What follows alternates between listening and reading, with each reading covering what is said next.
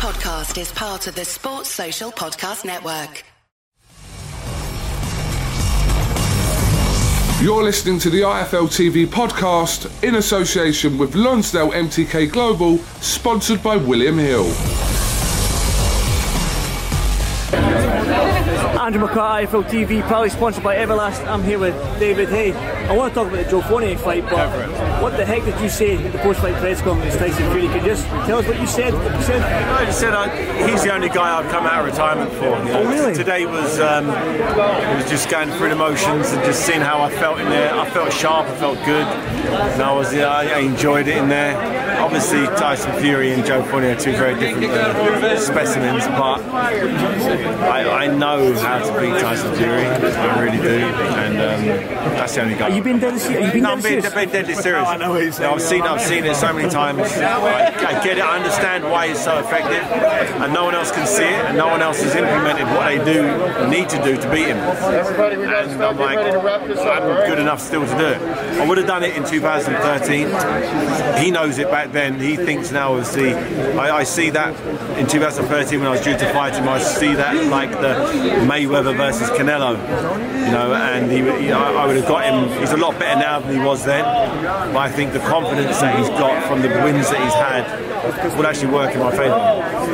Did you call him a big fat dosser? I mean, when I heard that, I thought you were joking, but now that I'm hearing you now, I'm like, you're actually being deadly serious. Yeah, deadly serious. You know, I'm not. That's the one that really get me fired up. This was like a month to fight my buddy. And I didn't want to hurt him. You know, I wanted to just prove a point. The point was, I'm a better boxer than he is. He really thought he could beat me, so I wanted to beat him without putting him in the hospital. And that's what I did. I did what I needed to do. You know, touched him up with a few nice jabs and just controlled it. I've never really had an opportunity to do that in a fight. Normally, I'm just haymakers, looking for a shot to knock someone out. As I'm getting older, I'm being a lot more economical now. I'm thinking about things. I'm enjoying the moment, and I'm looking forward to the future. When you dropped him with a jab in the first round, did you think, or did you think, no, get up? I was like, come on, just a jab. You got more than that, and he did. Credit to him. He took some big jabs. He took some shots. Hit with a nice left hook. I can see it shook him to his boots. And he kept winging. He kept throwing his shots. He really had a good go. So credit to Joe Fournier. Although he didn't win, he's definitely gone up in everyone's expectations. I mean, the jab, I looked in, I was sitting right there, and like I seen you hit him with a stiff jab. It was a strong jab, and he went back a bit, and he looked, and his look in his eyes, I was like, Joe knows he's in a fight now. So yeah, that's the thing, you know, when people haven't had the experience, he sparred with me a lot, and in the spars I wasn't hitting him with jabs, I was letting him get close, and I think that he thought he could just get close and let his hands go. If I would have just let him get close, I'd have had a hard night, because he couldn't really punch. He's got heavy hands, and he lets his hands go when he does. But it was fun, and I enjoyed it. I proved the point. Here we are, looking forward to the future, and yeah, feeling good. Go stick on Joe Fournier, man. Was there a moment in that fight where you thought, right, I've hit him, I want to lay back? Did you ever thought, I don't want to hit him too much? And how did you feel in there? I wasn't going at him. I was allowing him to come to me. I was allowing him to come to me. I was like, come on, I'm not going to go chasing him around.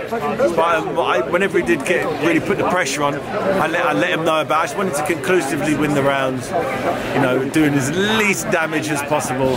And you know, if you'd have ran at me with something stupid, he would have got knocked out of a left hook. But he was still on his game, and he slipped a couple of shots. So it was, I was surprised how well he did. I didn't think he could do 8 rounds like that. I thought it'd be too much for him. Quick word on Evander Holyfield and Vitor Belfort. I mean, it was quite.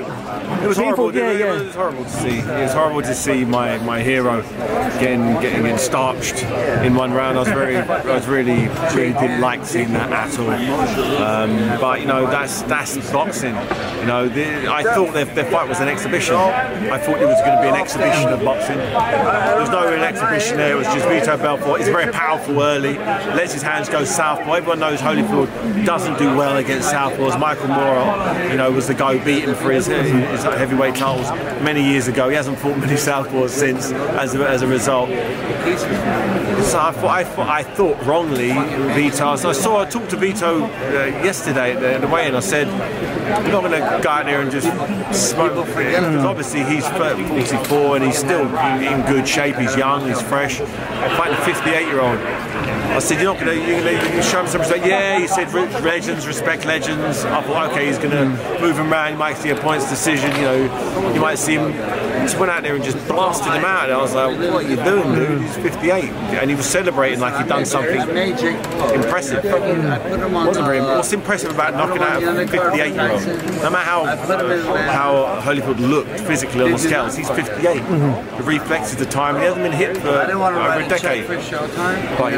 But different people have different values of respect, and I was very disappointed. Very disappointed. One final word, and I know you're busy with the press conference. I think they're setting up right now, and the gentleman there wants to move us along. He looks kind of pissed off. So hey, I've got the champion with me, so it's all good. One final word for Tyson Fury if he watches this.